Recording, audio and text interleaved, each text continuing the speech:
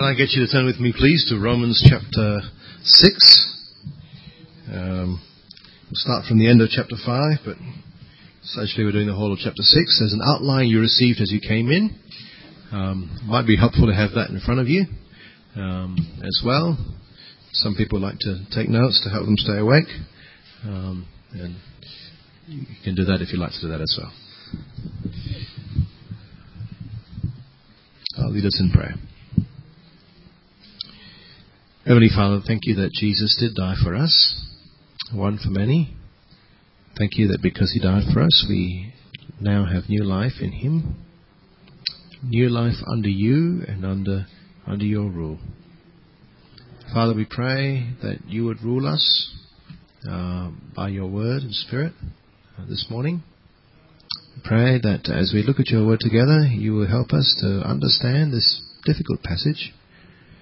That You enable us to see who we are in Christ and therefore how we should act. So please help us, we pray. In Jesus' name. Amen.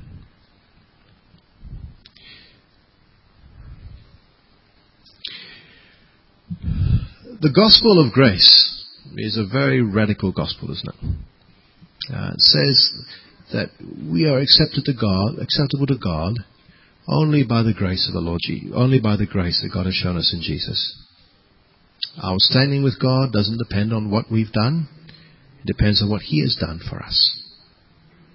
And I'm sure that as you've talked with people about this, as you sought to share the gospel with people, you would have come across the objection that, well, if it's all about grace, then Christians can sin as much as they like, can't they? Do people say that? Yeah, they always say that. And in a sense, when they say that, that's good, because it kind of like shows that, on one hand, they've misunderstood, but on the other hand, it kind of like shows that you've preached grace, and you've preached grace rightly. The Holy Spirit expects there to be misunderstanding along those lines. And that is why He has given us Romans chapter 6. Romans chapter 6 addresses those particular issues. Before we look at Romans 6, let me just quickly remind you of where we're up to in the book of Romans. In chapter 1, we saw the gospel is a theme for Romans. And the gospel is all about Jesus, God's promised King. We saw the gospel, the good news, is God's power for salvation for those who believe, a salvation that comes by faith. And then we saw why we need the gospel. We're all sinners, both Jew and Gentile. That was from the middle of chapter 1 to the middle of chapter 3. And then in the second half of chapter 3, we got into the heart of the gospel. That Christ died for our sins on our behalf to propitiate God's wrath, to bring us justification and reconciliation. Justification means that God declared us not guilty because Jesus took our sins. Reconciliation means now we are in good relationship with God again. And then in chapter 4, we kind of like went on to clarifying mode. We went to double-click the word justification by faith. And we saw it was faith, not works, that was the instrument of justification. That is, we don't get justified by doing good things. It's by trusting in God. And then in this first half of chapter 5, we explored the results of justification. We have peace with God.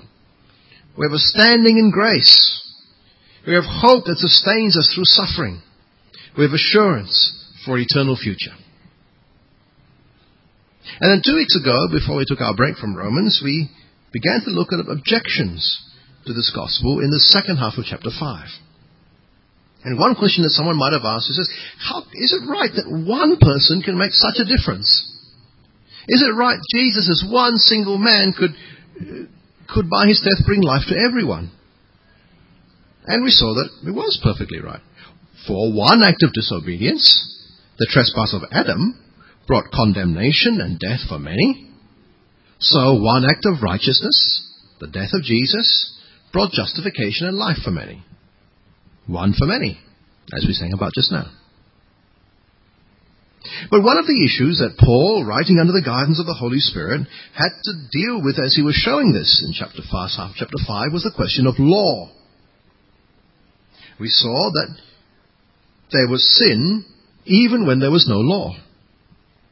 It wasn't technically called trespass, because trespass by definition is a violation of a specific law, but there was sin, because sin is broader than trespass. It's more than just breaking a known law. It's failing to treat God properly. And all people are guilty of that, whether or not there's law. Everyone since Adam has failed to honor God and glorify Him properly, and we do that quite naturally because we have a sinful nature from Adam. And so in some way the sin of Adam is transmitted or imputed to us. But then, for 1,450 years before Christ, God gave the people the law through Moses. There was the Ten Commandments and all the other laws that went with them. Now, why do you think God did that? Was God's giving of the law the way of rescuing people? Was the law the solution to the problem of sin? Keep this law and you will live? Well, if people really did keep the law, they would live. It would be okay. But people are sinful by nature. If you give us the law, we'll break it. And God knew that. And we saw in our Old Testament reading today that even Moses knew that, the one through whom the law came. So why the law? Well, the answer, or at least one part of it, is in chapter 5, verse 20. Chapter 5, verse 20. Now the law came to increase the trespass. Hang on, that's a strange thing, isn't it? Surely the law is there to decrease all that bad stuff. So we rub our eyes, put on the glasses, right? The bifocals, perhaps. Right? And look at the page again. Are we reading this right? The law was given to increase the trespass. Right? Remember, without the specific instruction, there's no trespass. The law makes it worse. Makes sin even more sinful.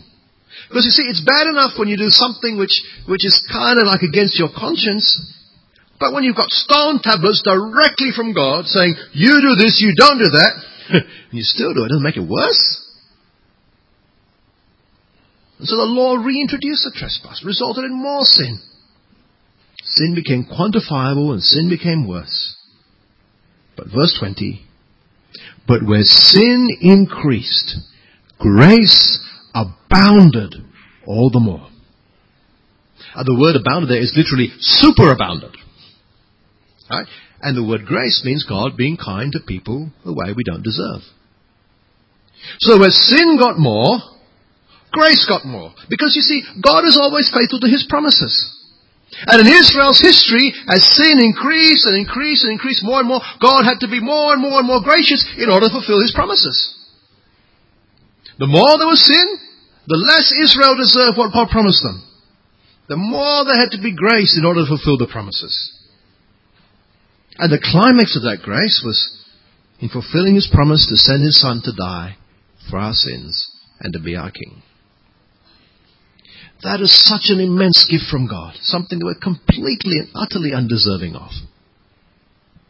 And so the coming of sin through the law, the magnifying of sin through the law, rather, that was nothing compared to the greatness of the coming of grace, or the superabundance of grace through Jesus Christ. Where sin increased, grace increased all the more.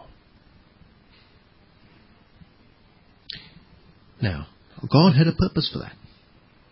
He had a reason for being so gracious. Grace abounded, verse 21, so that as sin reigned in death, grace also might reign through righteousness, leading to eternal life through Jesus Christ our Lord. Sin had reigned in death. Sin had been the master of humanity. We had been caught up in it, unable to escape its clutches. Now, at one level, of course, we have real moral decisions to make. Decisions for which we are responsible, but our wills are so bound by sin that we are so addicted to sin that we always choose to reject God's rulership in our lives. So sin reigned over us. And the end result of that is death. But God's grace superabounded so that, verse 21, as sin reigned in death, grace also might reign through righteousness, leading to eternal life through Jesus. There you've got the realm where sin reigns. Now God wants to create another realm, a new kingdom, a new country, a spiritual place where sin is no longer the master. And sin is replaced by grace. A place where the inspiration, the incentive, the drive for what we do is no longer an addictive slavery to sin, but a response of love to the undeserved kindness of God in Christ. Where we are motivated not by sin, but by grace. And the end point of that kingdom is eternal life. That is a new realm that God made by grace through Jesus Christ. And so now there are two realms, two kingdoms, two spheres, two dominions. We can picture it as like the two boxes coming up on the screen. On the left-hand side, you've got the realm of death, where sin is in control. And on the right-hand side, you've got the realm of righteousness, where grace is in control. In the domain of death, the thing that dominates everything else is human sin.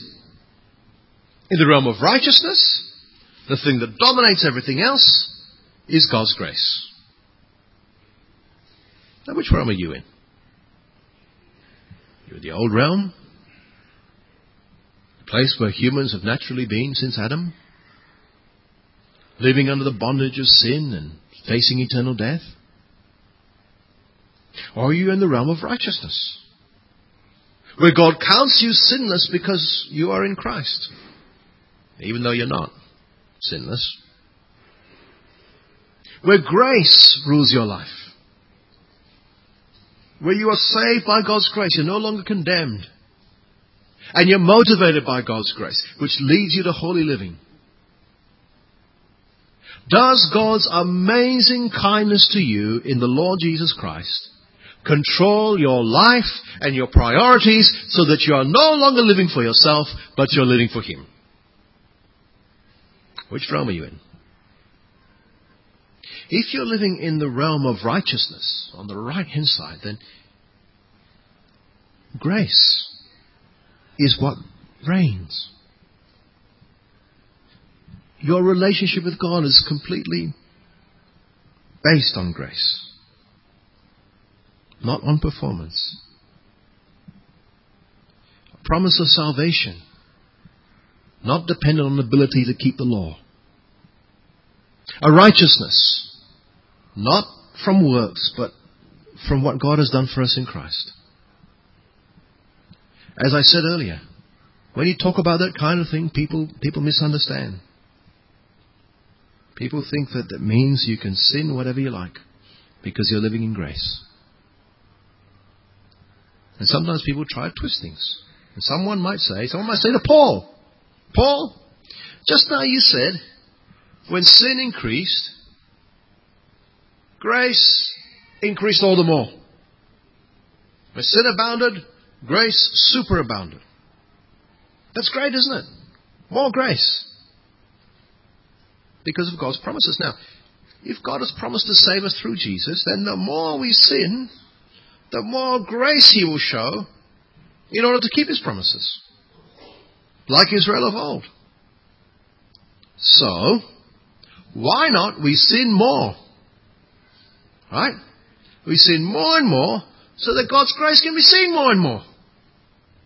And God will be glorified more and more because of His grace. Why don't we do that? Paul anticipates that. So in chapter 6 verse 1, what shall we say then? Are we to continue in sin that grace may abound? By no means. How can we who died to sin still live in it? If you died to sin, how can you live in it? How can you talk like that and say you want to have more and more sin? Now, what does it mean that you died to sin? It doesn't mean that it is no longer possible for us to sin. It doesn't mean that. We know that from verse 12, where we're told not to let sin reign. It was no longer possible for us to let sin reign, then we wouldn't have to be told not to let sin reign, would we?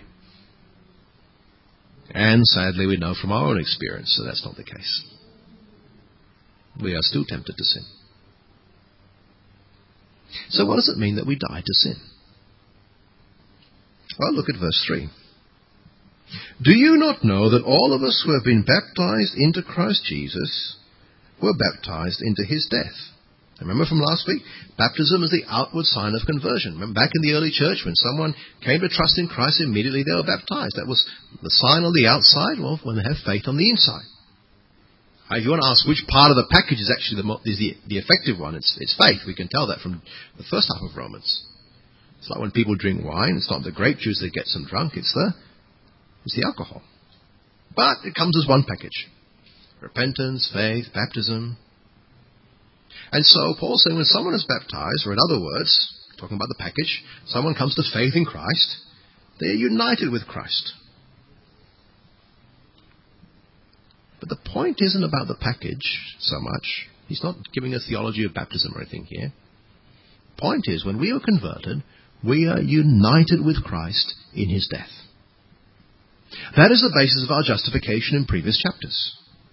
Our union with Christ, and in our union with Christ, all our sins are shared with him.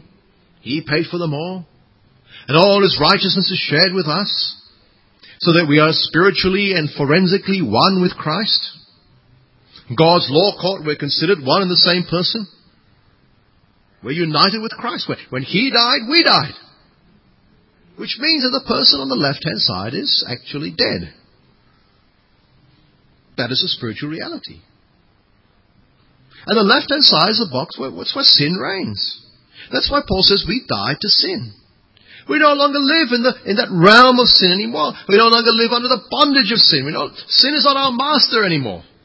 The person on the left-hand side of the picture died when we came to Christ. That is the spiritual reality of everyone who belongs to Jesus. Now, death is not the end of the story. Because the purpose of being united to Jesus in his death is so that we can be united with him in his resurrection. Verse 4. We were buried therefore with him by baptism into death, in order that, just as Christ was raised from the dead by the glory of the Father, we too might walk in newness of life. For if we have been united with him in a death like his, we shall certainly be united with him in a resurrection like his. So it's not just that the person on the left-hand side is gone. There is a new person on the right-hand side of the diagram. The whole purpose of our spiritual death and resurrection is so that we would be on the right-hand side of the diagram, so that we would walk in newness of life. So that we would live a new life under God, outside of sin's domain. So we ask back the question, are we to continue in sin so that grace might abound? How can? The whole work of grace is to deliver us so that we can live in the new realm, the realm of grace, that we're not under sin anymore. It's silly, isn't it, to sin more so that grace may abound? Paul says this again in a different way in verses 6 to 7. He says, we know that our old self was crucified with him in order that the body of sin might be brought to nothing, so that we would no longer be enslaved to sin, for the one who has died has been set free from sin. Now again, this is very, very pad up, very tightly packed stuff, and you pull it out. And it's okay. So the word set free, verse 7, is actually the word justified. Right? If we have already died with Christ, we have been justified from sin. God has already declared us not guilty. But we look at verse 7, it starts with the word for, which means that verse 7 is the reason for verse 6. And so we have been justified so that, verse 6, the body of sin might be brought to nothing. It might be destroyed. In other words, so that little man on the left, in rebellion against God, or a little lady on the left, rebelling against God, would cease to exist. The purpose of getting rid of that little person on the left is so that, verse 6 again, we would no longer be enslaved to sin. Right? So he's saying that we were justified so that we would no longer be on the left-hand side, but on the right-hand side, that we would no longer be serving sin. The point of our justification is so that we would serve God and not sin. So we go back to the question, are we to continue in sin that grace may abound? And you say, no, of course not. How can? The point of God justifying us is so that we would no longer be enslaved to sin. Paul puts it in the third way, in verses 8 to 11. Now, if we have died with Christ, we believe we will also live with him. We know that Christ, being raised from the dead, will never die again. Death no longer has dominion over him. For the death he died to sin, with reference to sin, once for all. But the life he lives to God, or with reference to God. So you must consider yourselves dead to sin, and alive to God in Christ Jesus. I hear the Holy Spirit wants us to think differently about Jesus, a bit differently about Jesus' death and resurrection, coming from another angle. When Jesus died on the cross, he died with all our sins on his shoulders. Even though he was innocent, even though he was sinless, he was bearing all our sins. It's as if he was there on that left-hand side, the greatest sinner of all, under the wrath of a holy God, on our behalf. When he died with reference to sin. Verse 10. He died there. But once he died, as far as sin is concerned, he's dead. That's the end of the story as far as our sin being on Jesus and Jesus is concerned. When he rose from the dead, he's no longer under sin and death. The penalty of sin that made him die, our sin, has been paid. The death that he suffered, verse 9, no longer has dominion over him. As far as he is concerned, he died. As far as sin is concerned, he died. That's it. They don't have anything to do with each other anymore. But the life he lives with reference to God. He doesn't live for sin, doesn't live in sin, doesn't live under sin. But he lives for God. He lives in God. He lives under God. The death he died to sin once for all, but living, he lives to God. And so the Holy Spirit says, you are in Christ. You have been united with him. And so you must consider yourself as dead to sin and alive to God in Christ Jesus our Lord. You don't belong to sin anymore. Have nothing to do with it anymore. Consider yourself dead with reference to sin. Think about it that way. Like Jesus, live for God.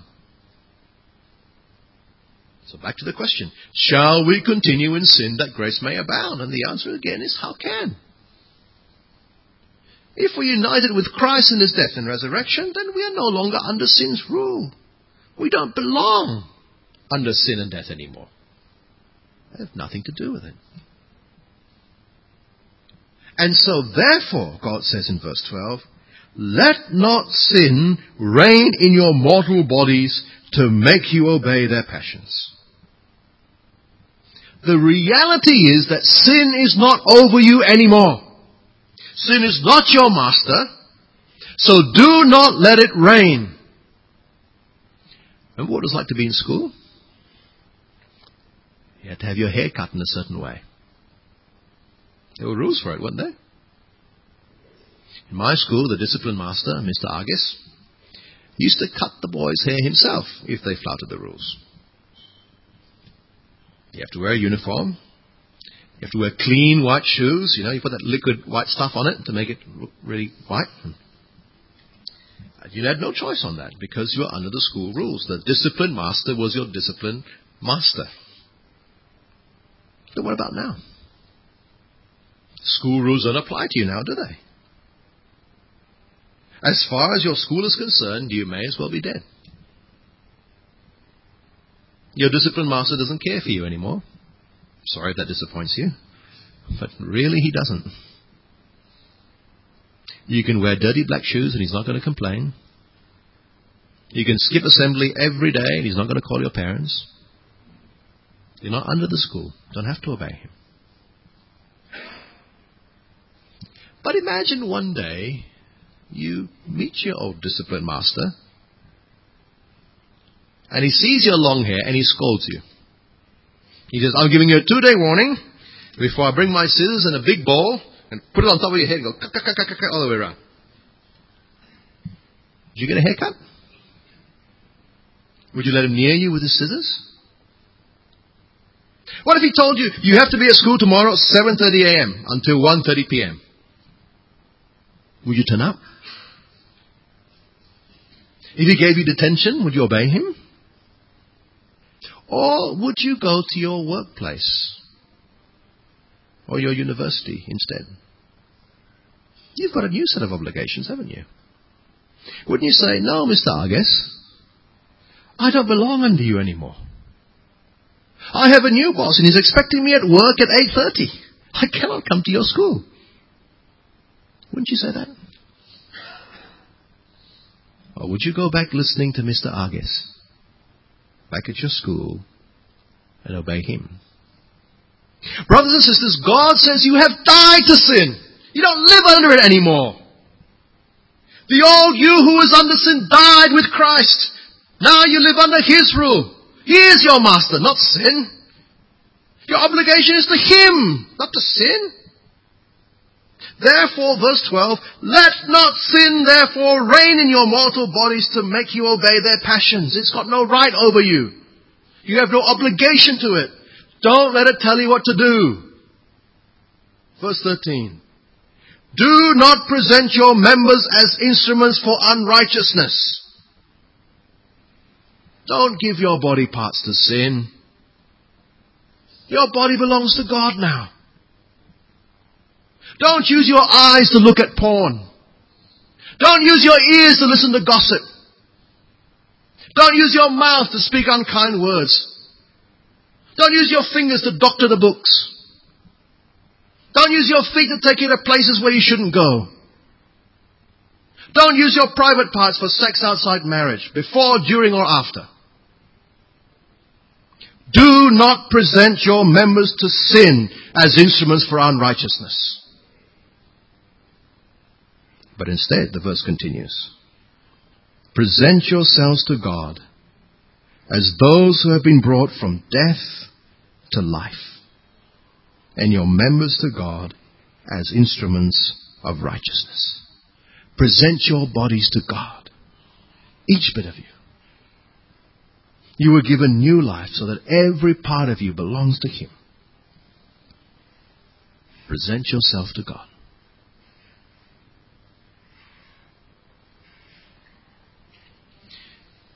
And there's another reason to offer yourself to God instead of sin. Paul gives us that in verse 14. For sin will have no more dominion over you, for you are not under law, but under grace. When Jews were under the law, they had to obey it or be cursed. But friends, through Jesus, we are not under the law of Moses anymore. We are under grace. We don't relate to God on the basis of law. We're accepted by God completely in Christ. Our connection with God doesn't depend on us keeping the law. It springs from grace.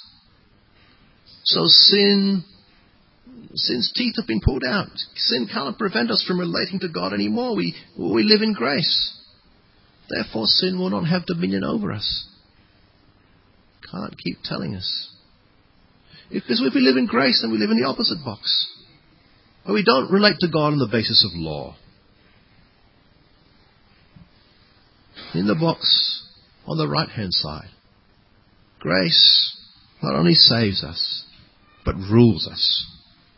It is grace that motivates us. We are motivated by God's grace, not motivated by guilt.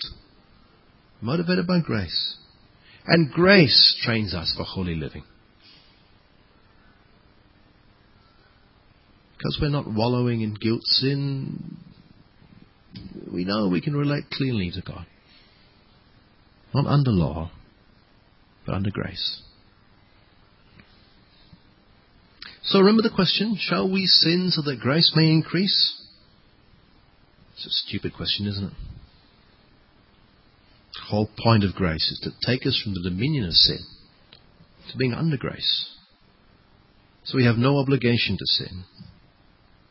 We're freed from the clutches of sin and death. Our obligation is to serve God. Don't live under the law. Live under grace. But that raises another question. Verse 15. What then? Shall we sin because we are not under the law but under grace? If we're not under the law anymore, then does that mean that off we go and just sin rampantly? It's almost the same as the last question, but slightly different, isn't it? Go back to our school illustration. The fact that we're no longer under the law of Moses is analogous to the fact that we've grown up, most of us at least, and are no longer under the school rules. So it's like asking, shall we be irresponsible since the school rules don't apply to us anymore? The discipline master doesn't have any authority over us. We're not under the school rules, so shall we be reckless? Doesn't matter now whether we cut our hair or not. Doesn't matter what clothes we wear or even if we wear them. Doesn't matter whether we get up in the morning or sleep all day because we were playing computer games all night. Well, the problem is, you and I might have escaped our obligations to our school, but it doesn't mean we're without obligation. You have obligation to your university, or at least to your parents for paying your fees. You have obligations to your company. You have obligations to your clients. You have obligations to your children or to your grandchildren. The fact that you're not under school rules doesn't mean for a moment that you don't have obligations. There are still things you have to do. Does the fact that we're not under the law, but under grace, mean that we are free to sin? Verse 15. By no means. Do you not know that if you present yourself to anyone as obedient slaves, you are slaves of the one you obey, either of sin, which leads to death, or of obedience that leads to righteousness? But thanks be to God that you who were once slaves of sin have become obedient from the heart to the standard of teaching to which you were committed, the gospel. And having been set free from sin, have become slaves of righteousness.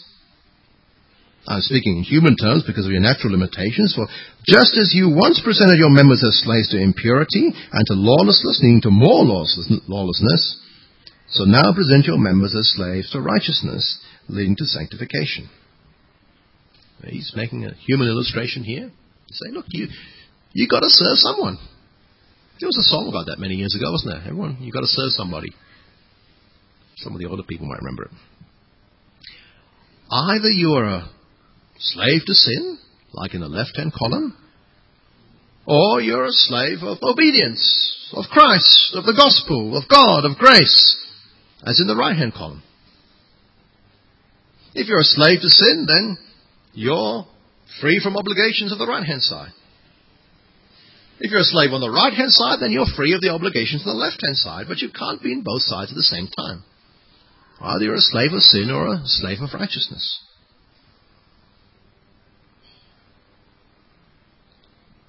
It's like saying, you're not under the school rules, but you are under the company rules. Company rules may be different. They may not tell you what time you have to be where, but you still know that you've got targets to meet, and you jolly well can't stay up all night playing computer games if you're going to meet your targets. So now you must forget your school rules and concentrate on the expectations of your company. And that is the same thing in the spiritual world. You used to be slaves of sin. You used to offer parts of your body to impurity, but now you have come to believe and obey the gospel from your heart. You know that Jesus is Lord. You have received him as your master. You have been freed from the slavery to sin, and now you are a slave of righteousness. And so now verse 19 continues. Present your members as slaves to righteousness, leading to sanctification. See, when you presented your body parts to sin, you became more and more sinful. But now you're to present your body parts to righteousness, you'll become more and more holy. That's what sanctification is. It's becoming more and more holy. Verse 20. For when you were slaves of sin, you were free in regard to righteousness. But what fruit were you getting at that time from things which we are now ashamed of? The end of those things is death. But now that you've been set free from sin and have become slaves of God, the fruit you get leads to sanctification, and its end, eternal life. Being a slave to sin leads to shameful behavior, leads to death. Being a slave of righteousness leads to sanctification and eternal life. Which you'd rather be? Both ways you're a slave, but you have different masters, different means, and different outcomes. And we see that summarized in verse 23. For the wages of sin is death, but the free gift of God is eternal life in Christ Jesus our Lord. Who's the masters here? One side it is sin, and one side it is God. The outcomes, one side it is death, the other side is eternal life. And two ways of reaching those outcomes. On the one hand, sin pays wages. Get what you deserve. But the free gift of God is eternal life, something you can't earn, you can't deserve. Grace. So, brothers and sisters, if you are a believer, you have a new master. You have eternal life as a gift. You are under grace. Should you now sin because you are under grace? Should you now go out and just say, I can do whatever I like now? Of course not. Jesus is Lord. You have a new master. Live for Him. Let's pray.